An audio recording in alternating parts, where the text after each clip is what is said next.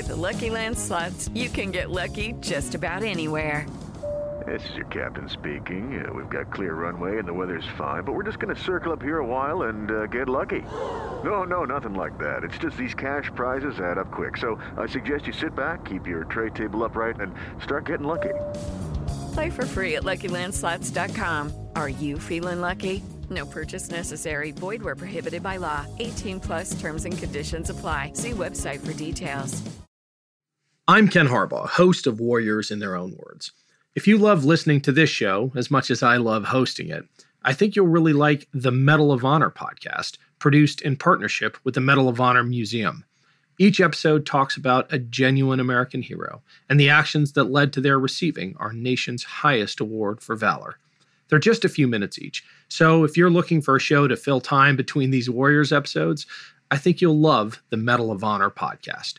Search for the Medal of Honor podcast wherever you get your shows. Thanks.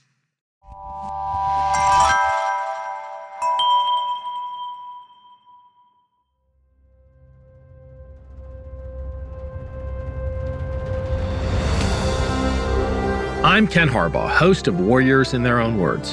In partnership with the Honor Project, we've brought this podcast back at a time when our nation needs these stories more than ever. Warriors in Their Own Words is our attempt to present an unvarnished, unsanitized truth of what we have asked of those who defend this nation. Thank you for listening, and by doing so, honoring those who have served. Colonel Douglas C. Dillard served in the Army as a parachute regiment sergeant during World War II and fought in the Battle of the Bulge.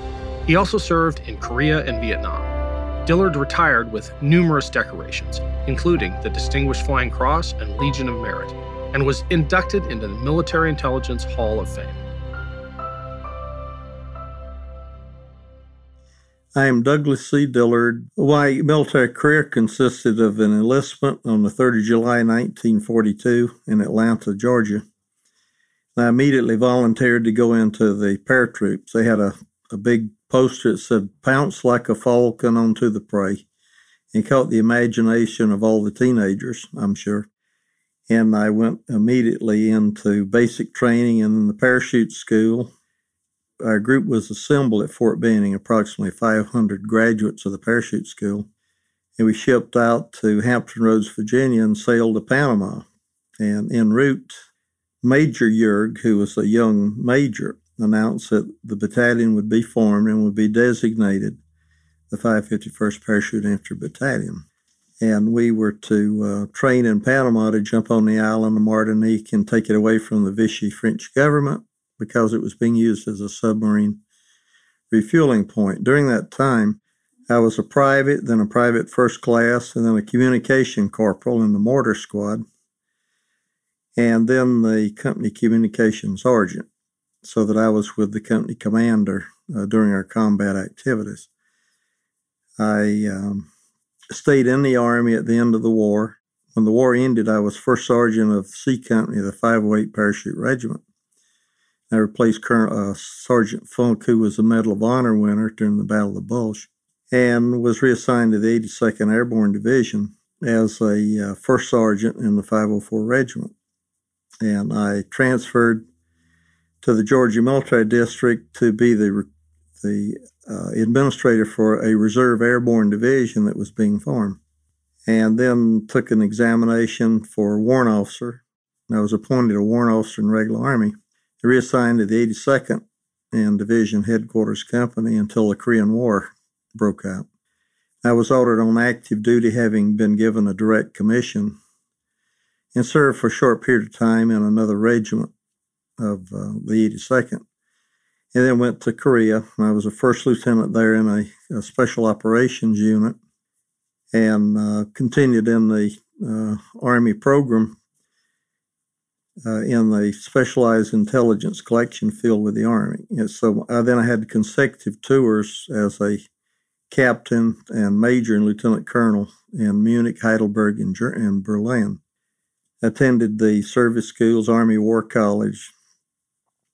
Promoted to colonel, commanded the 500th Military Intelligence Group in the Pacific, and he came back and was the director of Military Intelligence Branch for the Army. And at the time that I retired, I was the Assistant Deputy Director for Human Intelligence for the Defense Intelligence Agency. And I retired in September 1977 as a colonel. We had arrived in Lyon, France, on trains that brought us up from southern France. And we're there for about 2 weeks, maybe 10 days. And I was prepared to get suited up and go to Paris the next day for a 24-hour pass. And at 3 o'clock in the morning, we were awakened by the charge of quarters to go to the orderly room, and the company commander said the front has been penetrated by German forces. No one really knows where the front is, and we must get the troops up early, get a basic load of ammunition, our combat gear, and be ready to leave on transportation by the break of dawn. And that occurred. We loaded on 2.5-ton trucks. It was about 30 men to a truck, and the bed of the truck was covered with 5-gallon gasoline cans, are called jerry cans. So you really couldn't put your feet down on the bed. The legs were extended out over those cans. It made it more uncomfortable. And we left at daybreak and headed up to Belgium. And it was rather uneventful until the middle of the afternoon, and we arrived in a village named Hotten. And we could hear small arms fire and artillery going off, and the truck stopped. And one of the officers came back and said, "There's SS attacking from the other side of the village, and we're not going to be able to go through. We'll have to turn around." So we're in those narrow roads, and the 2.5-ton trucks each had a trailer, and it was very difficult, but the drivers were able to get the vehicles turned around. And we took a different route into Belgium. We drove all night, and in the wee hours of the next morning, pulled into an area around Ster, S-T-E-R, Belgium, and were immediately attached to the 30th Infantry Division. It was engaged in a very hot contest around Stoumont, and they had hundreds of casualties already in the woods. We were bivouacked in barns. And I remember that morning a sergeant from the 30th Division came up with a trailer, and he had a 55-gallon drum in the trailer full of hot water and sea rations. And that was about the 20th of December, and I don't recall having a hot meal after that until I was evacuated on the night of 6 January to the hospital. And it's a can of sea rations that had been heated in that hot water.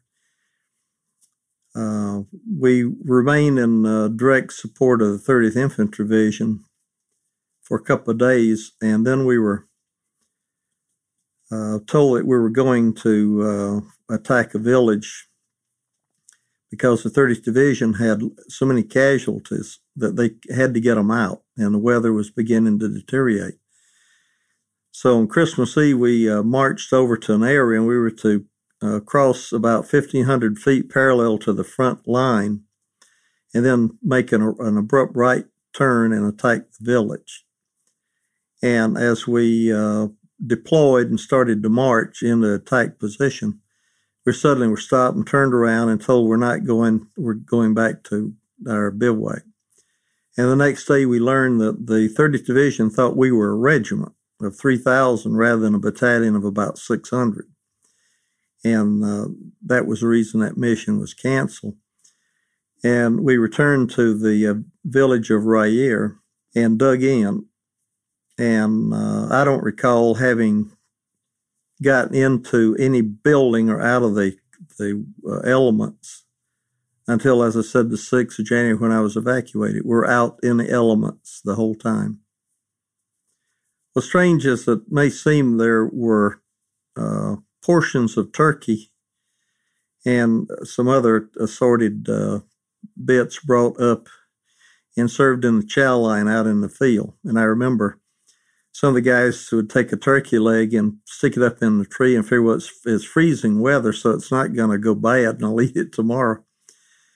And everyone knew it was Christmas, but there was really not much joy, because by that time we'd already been out in the elements for over a week, and sleeping in a foxhole just wrapped up with a blanket in a shelter half is not very comfortable.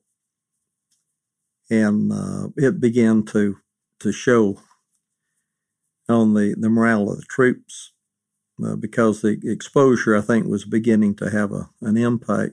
So the joy of Christmas was there, but it was not really a celebration. It was a recognition more than anything. In the bivouac area, I used to misnomer, I should have said a slit trench rather than a foxhole, because we dug in to just get below the surface of the ground, and you could stretch out and roll up in the shelter half. We didn't have ponchos at that time, shelter halves, in a blanket. And that was just before the weather had gotten so cold that you could still dig a few inches in the ground.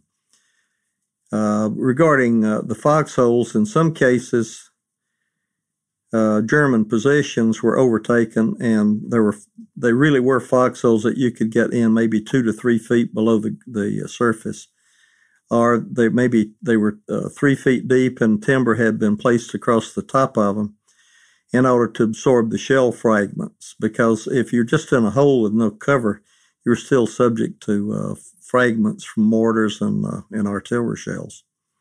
In other cases, efforts were made to dig a hole, but by the time we started the attack on 30 January, that was practically impossible. What one eventually did was scoop out a hole in the snow, and if you could find any timbers or any material of that sort, you try and prop it up so that it would absorb some of the fragments from any shells that were exploding in the trees.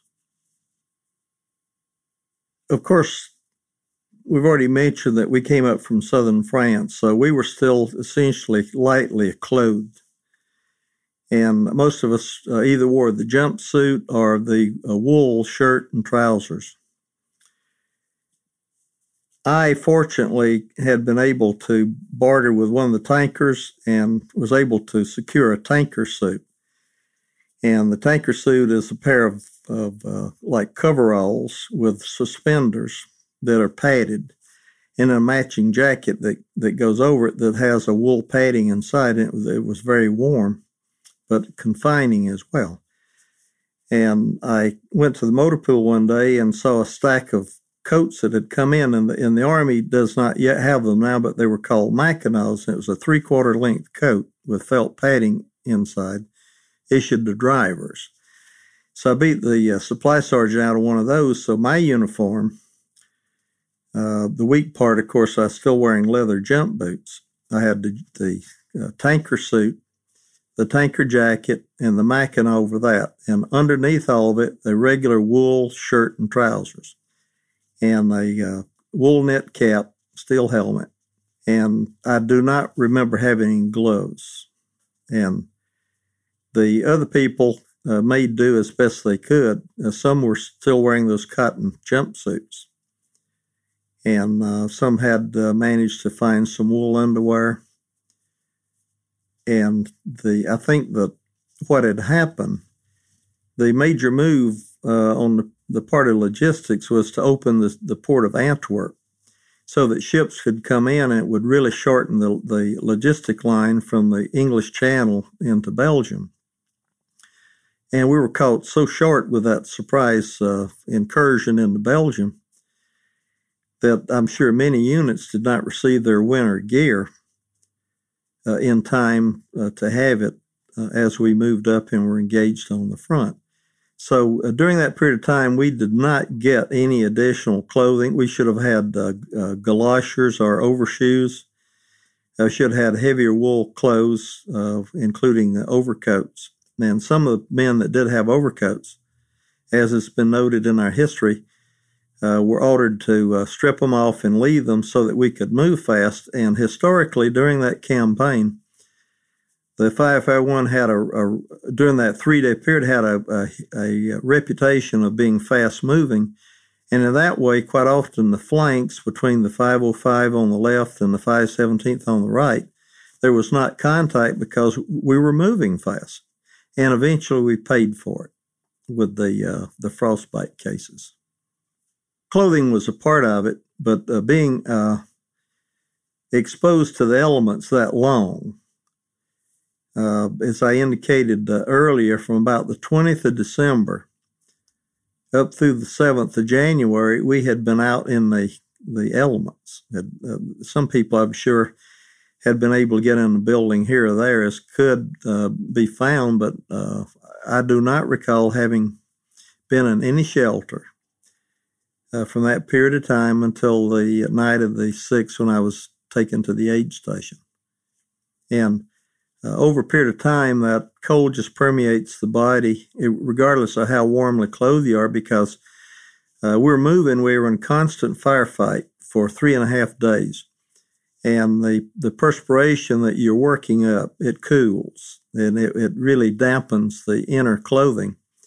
And you can never overcome that. And if you get that chill on your back, you'll never be warm until you completely change clothes and get in a warm environment. And I think that was true for practically all of our troopers.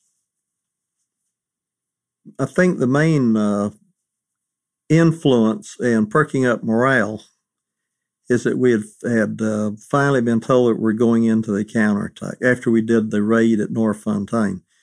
That after that raid on the 27th, the morale was sky high. You know, we could beat anybody. And we were just invincible, and we were ready to take on the rest of the German army. And then there's a break. So whenever that happens, you know, the soldier gets a little loose, and the inactivity is going to cause problems and a drop of morale. And as soon as we were told that we're going to go on the counterattack on the 3rd, the morale began to zoom.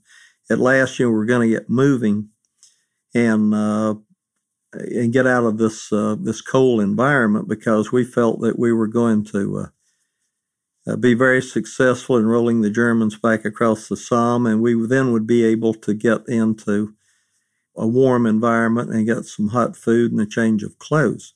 As it turned out, from that morning on the 3rd until the night of the 7th, the battalion was never in the reserve. It was in a constant firefight with very small breaks between engagements. And that really kept the adrenaline flowing. And that's, I think, what kept the troopers going, is that they had a mission to accomplish. They were very proud of their unit. They had very high morale. And we could see although it had cost the unit a lot of casualties, we were accomplishing our mission. And there's a great sense of pride there. We're across phase line 2, and you're ready to go into Rochenval in spite of the casualties that we had.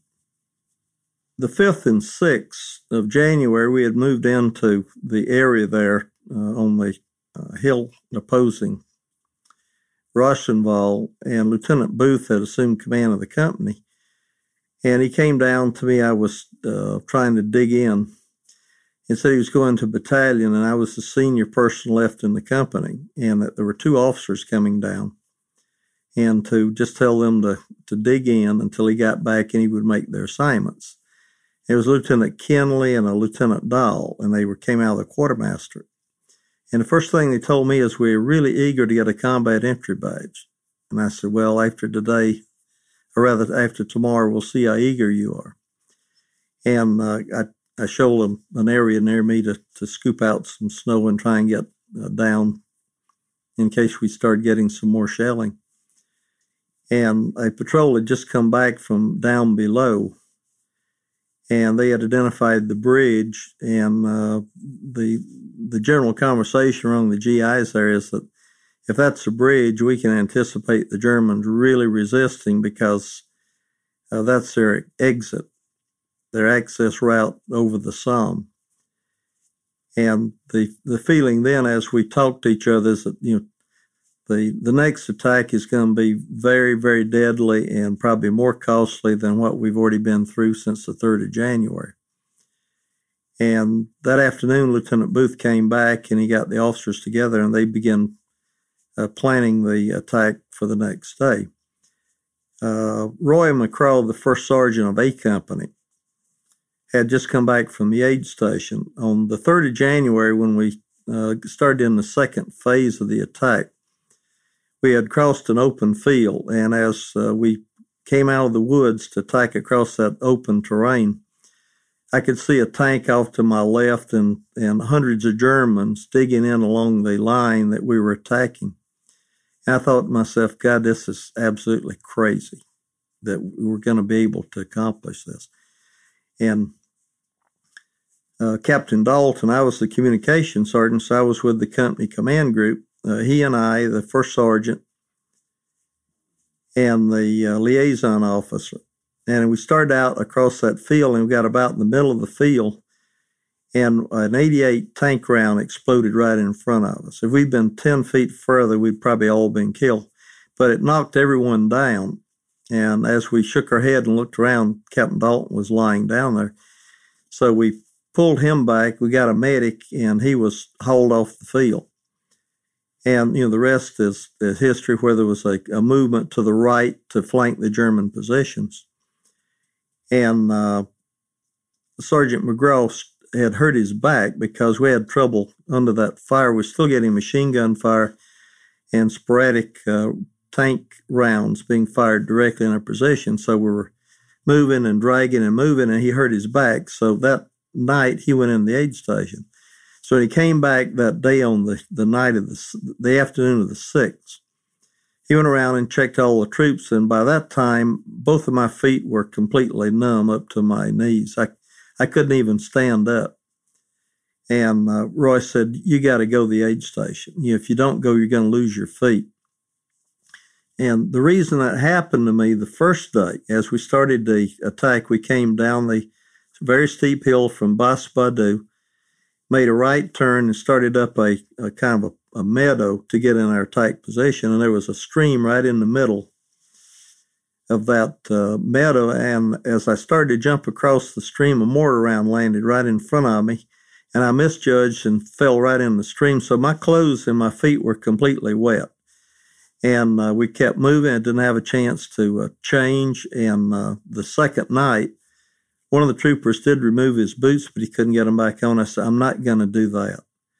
And the night I was evacuated, I still had the same boots and wet socks that I'd had that first morning when we started. And that directly contributed to my case.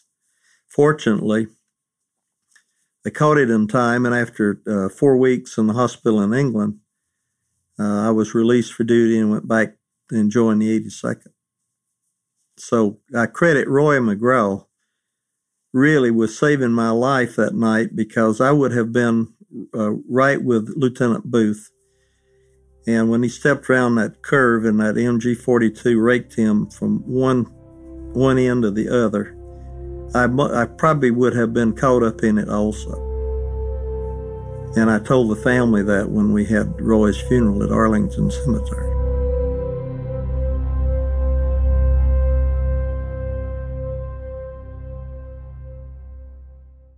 Hello, it is Ryan, and we could all use an extra bright spot in our day, couldn't we? Just to make up for things like sitting in traffic, doing the dishes, counting your steps, all the mundane stuff. That is why I'm such a big fan of Chumba Casino. Chumba Casino has all your favorite social casino-style games that you can play for free anytime, anywhere with daily bonuses. That should brighten your day a little. Actually, a lot. So sign up now at ChumbaCasino.com. That's ChumbaCasino.com. No purchase necessary. VGW Group. Void where prohibited by law. See terms and conditions. 18+. A news story gets shared by a friend on social media, or you catch a tweet that really makes your blood boil. But how do you separate fact from fiction? That's the premise behind Disinformation, a 10-part series from Evergreen Podcasts and Emergent Risk International, coming this fall. Tune into Disinformation wherever you get your podcasts. And remember, don't believe everything you read.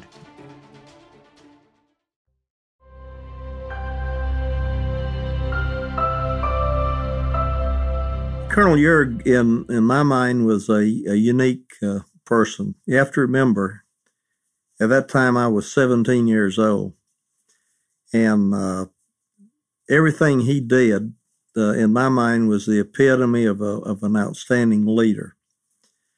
And he was very good he was able to develop a relationship with the enlisted men that I've not seen with many other officers that I have served under in 35 years in the Army. There was a youthfulness, a vitality. There was an implied personal interest in you when he would talk to you, and that there was a reciprocal feeling towards him by the enlisted men. Now, I know that in talking to some of the officers, they had some difficulty, but that is quite often the case, where there's a rather dynamic commander who has the following of the enlisted men and not necessarily a total following of the officers, because he reminded me a lot of General Westmoreland, who was very demanding of his officers. There wasn't that he did not demand performance by the troops, but the troops performed through their officers, and he didn't violate the chain of command in that respect. And during my career, I tried to emulate the perception that I carried with me of his leadership qualities, and trying to be personable. When I dealt with the individual on a one-on-one basis, that I wanted he or she to understand that I had their personal interests at heart. And I was not just going through the formality of making an appearance, saying hello, saluting, and leaving. And that was a quality that I remember with Colonel Yerg. And I've talked to many of our veterans that they echo the same sentiment. He was very much like General Gavin and Ridgway in that regard. And the fact that he had placed himself in that very forward position in the tree line, I think once again, to recall the battalion had been in very difficult fighting for over 3 days, no sleep, no warm meals, and again, improperly clothed. And I think he was there partly to demonstrate that I'm here with you and I'm supporting you. And also a vantage point to observe the battlefield, because as you look at the terrain from that vantage point, he could see down that open terrain into the Russian-Wall area, so that he didn't have to totally rely on the rather defective communications that we had to have a more first-hand view of what was happening on the battlefield.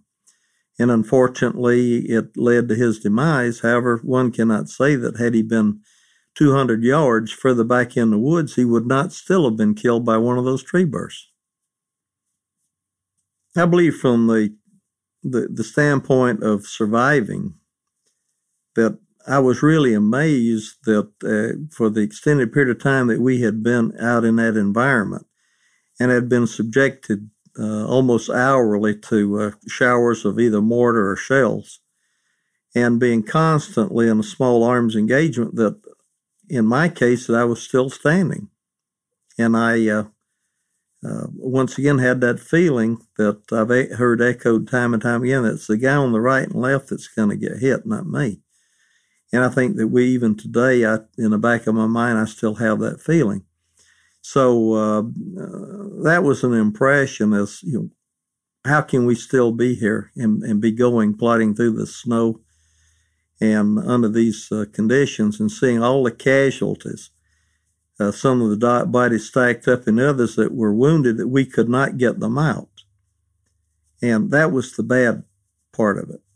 I mean, combat is combat, but when you see someone that has been disabled and you don't know where to take them, and you have no means of evacuating them at that time, and with those elements, they're going to freeze to death. So that was the downside of that. And I guess again, in the back of one's mind, you would think, well, that may be me next. And I still have very fresh memories of that, and some of the people I served with for 3 years that were, killed right in front of me. And that was quick and dirty, as we say, and they didn't suffer, but it was a tremendous loss that you never get over. And I remember, and I believe that Greg cites it in the book, we caught a German there in that field. And we were all really infuriated, and I looked at the guy, and he had a breast full of ribbons on his tunic. And I don't know why I did it, and I still have them today, but I reached up and grabbed those ribbons and just ripped them off his uniform and stuck them in my pocket. And why I did it, I still don't know. But there was never any thought in my mind of shooting him. It's the furthest thought, because we weren't raised that way, but in a rage of passion, in a firefight, then you would do it. And the day that Lieutenant Durkee led that bayonet attack, I was right with him. Although I had a submachine gun and the barrel was already frozen, I could not even move the receiver. So I just slung it on my back and pulled out my .45 and cleared it and went right along with Durkee. And I think that's the worst scene that I can recall. And I often refer people to the apocalypse about the Vietnam War.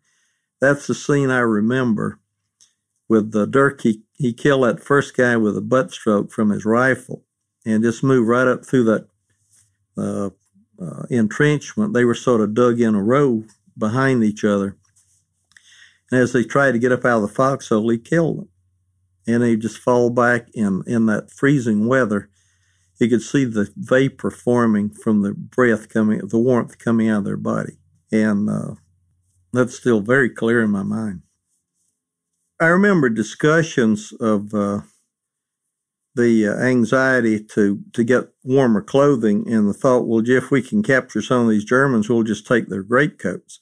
I really didn't hear anyone talk about killing them to take their coats, but capturing, because I remember with a group of prisoners that we had, and there was a comment, why don't we take their coats? We're freezing to death. And the officer said, no, we don't do that. And number one, Colonel Yerg said, you will not wear German clothes or equipment, because in southern France we had captured a lot of Germans, and they had knapsacks that had nice, it looked like pony skin as a cover for the back of the sack, and some of the guys started wearing them. Well, you can be mistaken for a German, so the order was out, you don't do that. So I think there was idle talk among some of the troops, but I think C Company is where that came up, that they were up around Foss or Bergeyval. And someone said, why don't we just go up there and capture a few of those guys and we'll take their clothes? But that was prohibited. When we heard about the massacre, it naturally infuriated all the troopers. And the thought there was to get revenge. But I think that pretty much dissipated that thought, because when you're out on your own in the attack, you're thinking about yourself and following the orders of the officers or NCOs on how you handle prisoners. I know that there's allegations that one of our sergeants executed a couple of Polish prisoners. I have no personal knowledge of that. I would say that there's always the possibility of that happening, because in southern France, a soldier in our battalion had just been informed that his brother had been killed. And he was guarding a German, a wounded prisoner out in front of our lines, and about 50 minutes after the officer left, they heard a round fired from a rifle, and the soldier came back in, so he tried to escape. So that may have been a legitimate, not legitimate in the sense that it was right to do it, but it may have been a legitimate story that it actually occurred. But other than that, I have no personal knowledge of any of our troopers ever having done that, and I think that there was such pride in our unit that unless in the spur of the moment and in the passion of the moment and rage and having just seen someone killed next to you, that it may have been done. But I have no knowledge of it.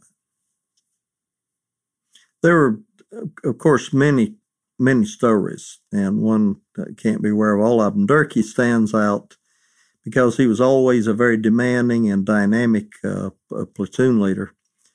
And the day that I was with him there and he ordered the charge, I mean, that was really a demonstration of leadership and courage that motivated everybody to get on with the task at hand. And he really should have been awarded at least a Distinguished Service Cross for that, which incidentally he did earn in Korea doing the same thing with a bayonet attack. There are other cases where medics expose themselves. And in the case of Rochenval, there was one, I can't remember, I think it was a Private Wilson, who had medical training, but he went over to administer aid to one of the soldiers, and he put his helmet on that soldier, and in the process, he was killed. And there were many acts of that sort, and that, I think, it happens in all units. We're particularly proud of the morale and the pride that we had in our unit because we had been together, trained very long and hard for almost 3 years.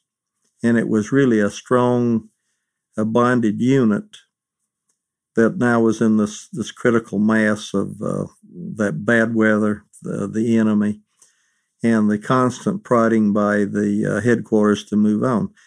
And as I mentioned earlier, our unit moved fast. And as a result, quite often we were out of contact with units on our flank.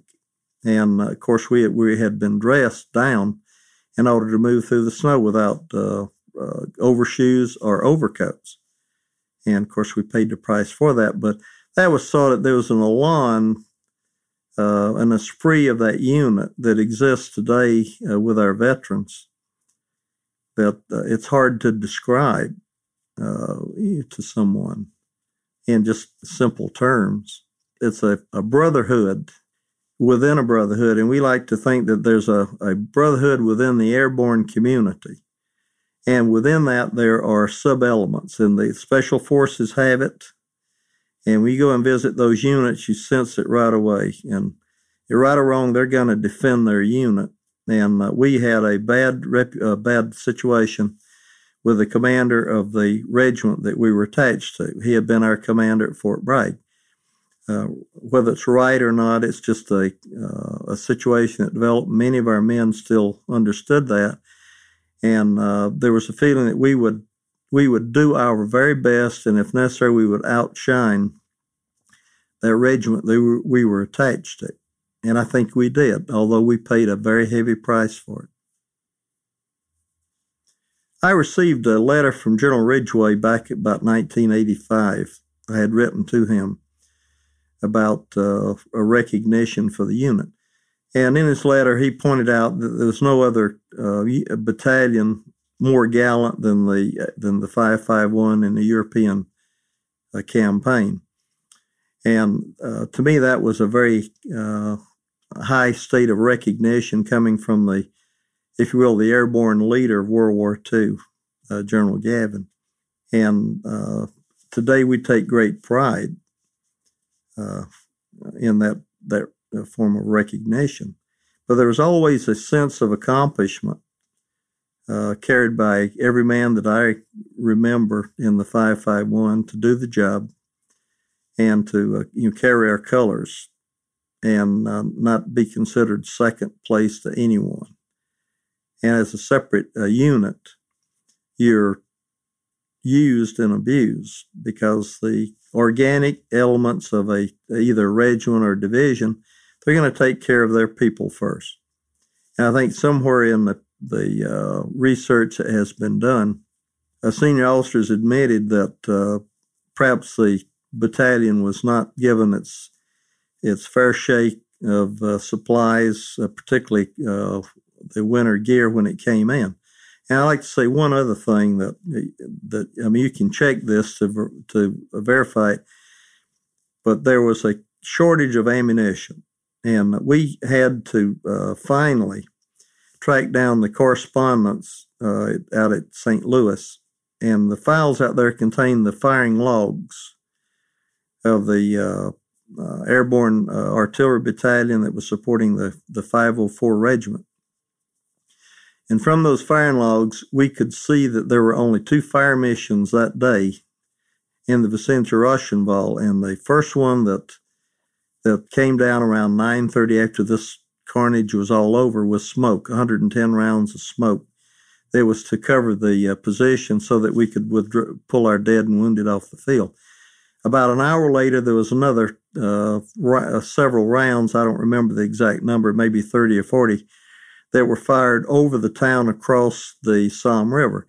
None of that artillery fire ever supported our battalion during the attack that day. And we've had people tell us that we're crazy, that we got our fair share of artillery. Didn't happen. And one of the reasons, and probably the main reason that the artillery ammunition was in shortage, was the Longshoremen's Union in the United States was on strike, and they could not get the vessels loaded. And even today, I have a feeling about unions. And I know their place and everything, but I'll never forget that, because we were told, well, that's all you get because we have to ration our artillery because it's short, and we can only fire on certain priority targets. I think that our battalion in its short life was a all-American. I know that's the designation of the 82nd Airborne Division, but these were young volunteers, draftees that came from all sections of the country, and many of them made the supreme sacrifice. And when the job needed to be done, regardless of how dangerous, they did their darndest to get it done. And I think that accounts for, even on such a short battle strength and under those severe conditions, that the 551 pursued its objective and ended up securing Rochenval and the bridge. That may or may not have ultimately contributed, not that the 551 influenced Hitler to order withdrawal, I don't mean that at all, but that action then showed Hitler that all of his troops had been pushed back west of the Somme, and it undoubtedly went into his decision to start the withdrawal. And we take great pride in having been a part of that. That was Colonel Douglas C. Dillard.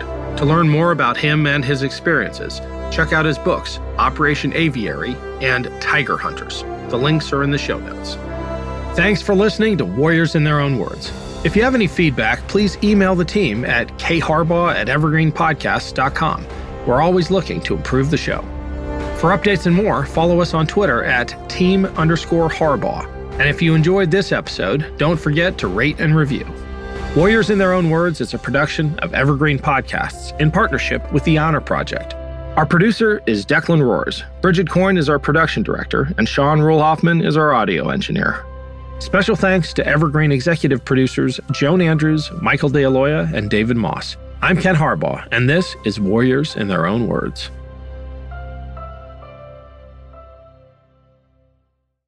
With the Lucky Land Slots, you can get lucky just about anywhere.